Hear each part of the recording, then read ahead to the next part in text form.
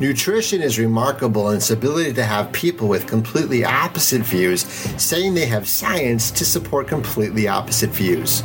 Frustrating, isn't it? What are we supposed to believe? Welcome to Dynamism Biohacker. My name is Dr. Matt Hammett, wellness and nutrition expert, lifestyle trainer, and movement enthusiast. And each week, I'm going to share with you how to make the right nutritious choices despite conflicting expert opinions, where I help you to discover how to unlock your inner aborigine or your inner greatness. Thank you for spending this time with me today. So let's get into the training. In our last show, I talked about the parable of the marine biologist. Let me revisit that parable. A young woman walked up to a marine biologist and asked her to help her get her pet dolphin who appeared ill. And the woman continued to point to a shark and asked her to cut up and study everything she could about the shark to formulate a pharmacology product to give to the dolphin. The marine biologist looked perplexed. That is absurd. In fact, pseudoscience. This is a shark. I should study the dolphin, she said. The marine biologist, along with any geneticist or zoologist, would agree. What algorithm, what formula could they develop that will safeguard the health of the dolphin if the research was based on the physiology of a shark? This is ridiculous. Study the dolphin, added the marine biologist. Why? They both live in the ocean. They are both a fish, replied the young woman. It is a totally different species. It has a completely different genome, and it has a totally different genetic code. In fact, no biologist, geneticist, zoologist, or scientist would study a different species and recommend a pharmacology product for the physiology and genetic code of a different species anywhere in the world for any reason, cried the marine biologist. You might as well ask me to study a snail to treat an angelfish, snapped the marine biologist. The young woman stared in confusion and asked an obvious question. So why are we studying rats, mice, rabbits, and others to formulate pharmacology for humans? Did you get the parable? Now, let me gently tell you that I do see the great value of rat science, including the enormous amounts of scientific data we now have, thanks to our current methodologies. I also honor the scientists who study rats. I have some close friends who do so, and I wholeheartedly believe they are providing the baseline for our advancement in science. I am only reporting what my experience has been with the literature. The competition that exists between scientists and clinicians when they try to validate a study becomes varied by so many factors. In my scientific journey, I cannot agree that a rat is a high qualitative standard when it comes to human health. I also know that every scientist agrees that we'd be better off studying humanity for humanity, not a rat for humanity. Again, for those committed to this type of science, I honor you and thank you because your work is very important. My point is this. Humans have been studying thousands of different species for several years, and we have many specialized PhDs and numerous disciplines that study each aspect of science. In fact, again, trying to compromise a list of specialists that do this would be a painstaking task. In ecology and every known species known to man, no one studies a different species to try to understand the anatomy, physiology, genetics, nutrition, and all the other scientific aspects. To think that rats and other animals are similar to humans matters not. When we study the earthworm, you study the earthworm. When we study a rabbit, you won't study a frog. Could it be that comparing the biology of a rat species to a human species is simply the wrong paradigm? Take a moment and reread the statistics about modern medicine.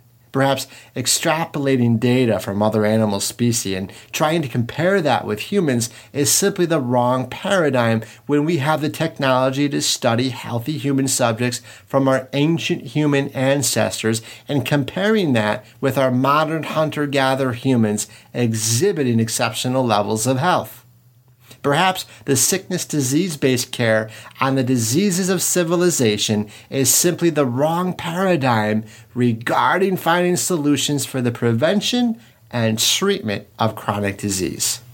And that leads us to our next dynamism biohack, the species-wide concept. Dynamism is the enthusiastic quality or charisma that dynamic people possess that characterizes them by their vigorous action and progress. They step outside that it's genetic cliche, the blame it, name it, and tame it with a drug approach into what I call true health. This is the health class your doctor doesn't know, the wellness prevention and health promotion solution, how to get and stay well for a lifetime. That's dynamism. Let me explain it to you this way. If you were to expand our vision of healthcare, not just based on sickness and disease, but on the true drivers and activators of health, we would have a true healthcare system that deals with both the study of pathology and the study of human healthology.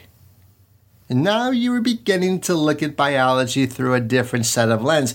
So let's focus our lens on this next concept of health promotion I call the species-wide concept. The species-wide concept is a health driver attribute because it explains how each particular species on planet Earth has a blueprint that is specific to that species. It has a specific set of genetic requirements, and upon that blueprint lays the foundational raw requirements for that species. So let me illustrate this using an example from nighttime creatures or nocturnal creatures. Yes, I'm going to go all geeky, Star Trek kind of nerdy again, but I think you will enjoy this one. I know I do. Nocturnal creatures, well, they have highly developed senses of hearing, smell, and specially adapted eyesight. And it makes perfect sense, right? They need to be able to hunt and see in the dark. And some animals, such as cats and ferrets, well, they have eyes that can adapt to both low-level and bright day levels of illumination. Others, such as bush babies and some bats, can function only at night. And so these animals have a larger cornea to pick up low-level light when they hunt at night. And these specialized adaptations, called nocturnally, even help certain types of wasp avoid hunting in intense sunlight. Now, while most humans are, what's the term? The nighttime is nocturnal. So most humans are, for the daytime, going to be called diurnal, right? And so for various personal and social cultural reasons, some people are temporarily or habitually nocturnal. Do you know of any? So on a serious note, you may ask why that is. Well, a recent study attempts to answer the question as to why so many modern-day mammals retain these nocturnal characteristics, even though they are not active at night. And several survival adaptations are one of the causes of these evolutionary adaptations. So hawks and owls can hunt the same field for the same rodents without conflict, because hawks are diurnal and owls are nocturnal. So these specialized adaptations mean that they are in competition for each other's prey. Nocturnally is a form of crypsis, an adaptation to avoid or enhance predation. And one of the reasons that lions prefer to hunt at night is that many of their prey species, the zebra, the antelope, impala, wild beasts, etc., have poor night vision. Many species of small rodents, such as the large Japanese field mouse, right? They're active at night because most of the dozen or so birds of prey that hunt them are diurnal. There are many diurnal species that exhibit some nocturnal behaviors. For example, many seabirds and sea turtles only gather at breeding sites or colonies at night to reduce the risk of predation to themselves and their offspring. Another reason for nocturnally is avoiding the heat of the day. The avoidance of heat It's especially true in arid biomes like deserts, where nocturnal behavior prevents creatures from losing precious water during the hot, dry daytime. And in these cases, nocturnally is an adaptation that enhances osmoregulation. One of the reasons that lions prefer to hunt at night is to conserve water. Many plant species native to arid biomes have adapted so that their flowers only open at night when the sun's intense heat cannot wither and destroy their moist, delicate blossoms. Bats, another creature of the night, pollinate these flowers. The point is this: if we radically change the conditions on planet Earth to force a nocturnal bat to live and hunt in the daylight, it would stress the bat. It would be a genetically incongruent action that would stress the bat. If that action was permanent for whatever reason, it might kill the bat. That would be a specific stressor to the bat and all bats of that particular species. So it's a species-wide phenomena. Also, if we examine how we create scientific experiments, if you were studying a diurnal species such as a human, would it make sense to study a nocturnal eye and then formulate a pharmaceutical product from that research for a human? Now, don't answer that question too quickly. You might think that scientists are smarter than that. I don't want to give it away yet. I have more development to do first, but for now, I want you to think the way I am thinking about science. I want you to understand that there are many holes to this stuff we call science when we try to switch out one species for another, like a rat for a human, which is our current modern scientific methodology, predominantly. So let me get back to our story with nocturnally to help really shape this concept for you, because it is important to understand this species-wide concept we are talking about here, because it will help you discern through the confusing expert opinions that are out there. Nocturnally of species is a evolutionary adaptation. Just one example I'm using to help explain the species-wide concept. I will be using the term adaptation all throughout this training because it explains why our environment is the absolute importance regarding our so-called genetic fate. More on that later in the training. So, what if there are bats in Alaska where there is hardly any night? Well, I'm not sure about Alaska, but not all species of bats are nocturnal. That's true. Science believes that this is due to a long-term natural adaptive environmental situation. You know, in nature, biological adaptation takes thousands of years to develop. This is one of the complicated reasons mankind's interference with nature is so dangerous. One example of this interference comes from transforming natural biology into synthetic biology. Another example would be genetic engineering, like taking a bat gene and inserting it into a human to try to make a human see in the dark. You know, humanity has changed the natural evolution of our environment and has created a synthetic biology. A synthetic biology is quite complicated. So for our purposes, I'm calling it a man-made device that attempts to trick our natural biology in an artificial way. The problem with this technique, as reported by many shunned scientists all over the world, is that our genome and our DNA had never been exposed to such a device until after World War I, when the chemical revolution began. This device in our biology, many of them toxins and carcinogens, are not adapted to our genome and therefore act as a stressor or a toxin, and it taxes our health. What you need to take from this is that it takes thousands of years for DNA to adapt. By reason, then, we simply do not know the detrimental impact creating a synthetic biology or engineering our DNA has had on our planet or our species. And for this reason, among others, many scientists and researchers in the natural health arena warn and fight against these solutions.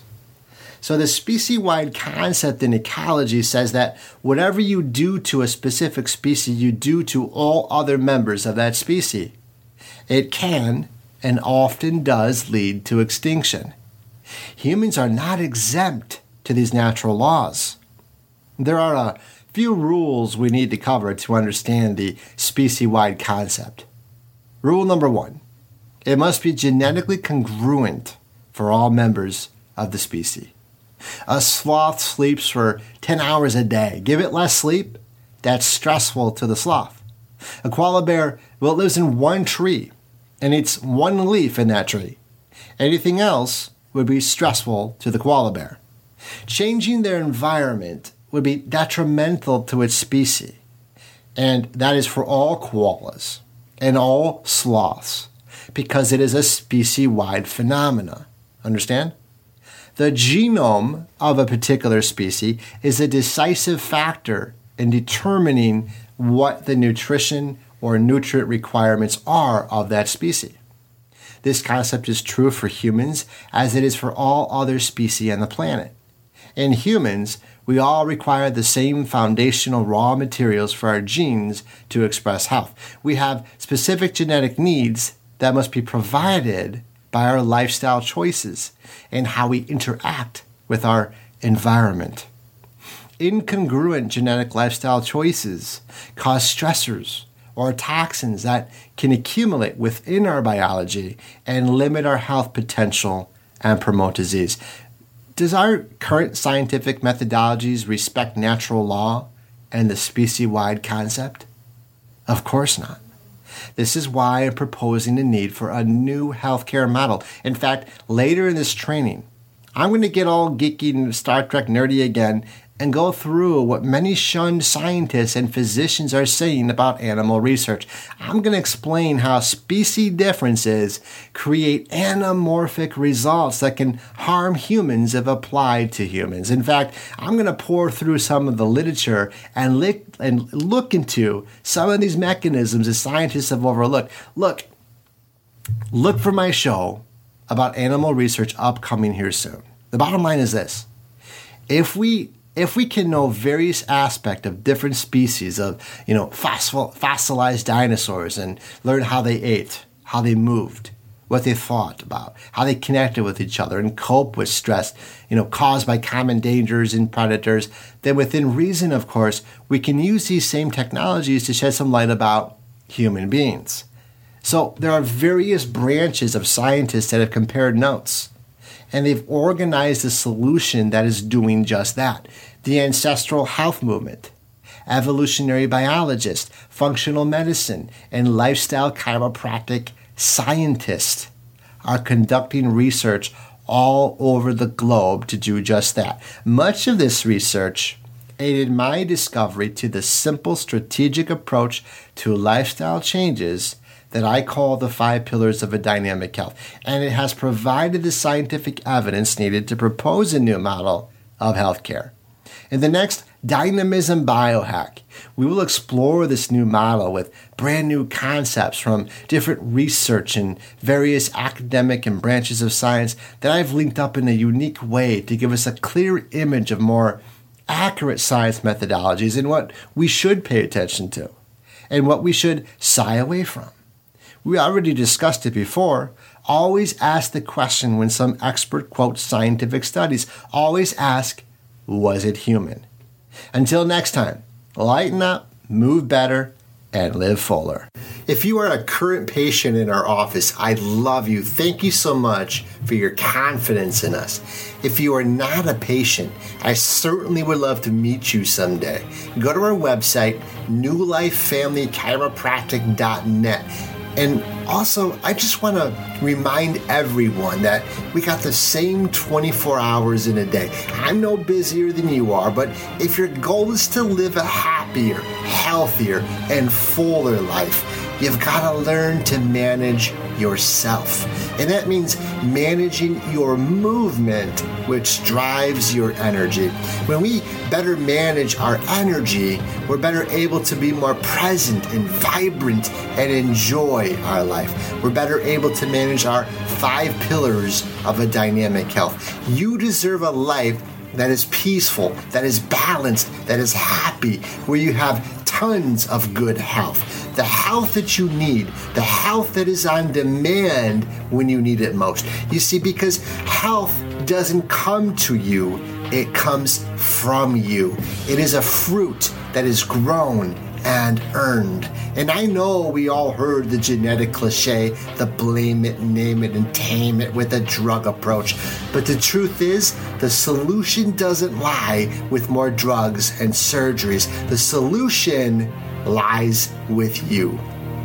You know, it's not so much of a healthcare crisis as it is a self-care crisis in our world today. Thank you so much for spending this time with me. I love you. I love hearing from you. So don't forget to reach out to me. Let me know what you thought about this episode.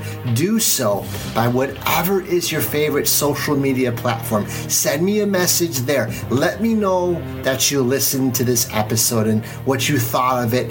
And as always, I appreciate it in advance anyone who is kind enough to write a review. That is the ultimate gift. I appreciate you very much for that. I love spending this time with you. I'm Dr. Matt Hammett, reminding you to lighten up, move better, and live fuller. Until next Dynamism Biohack.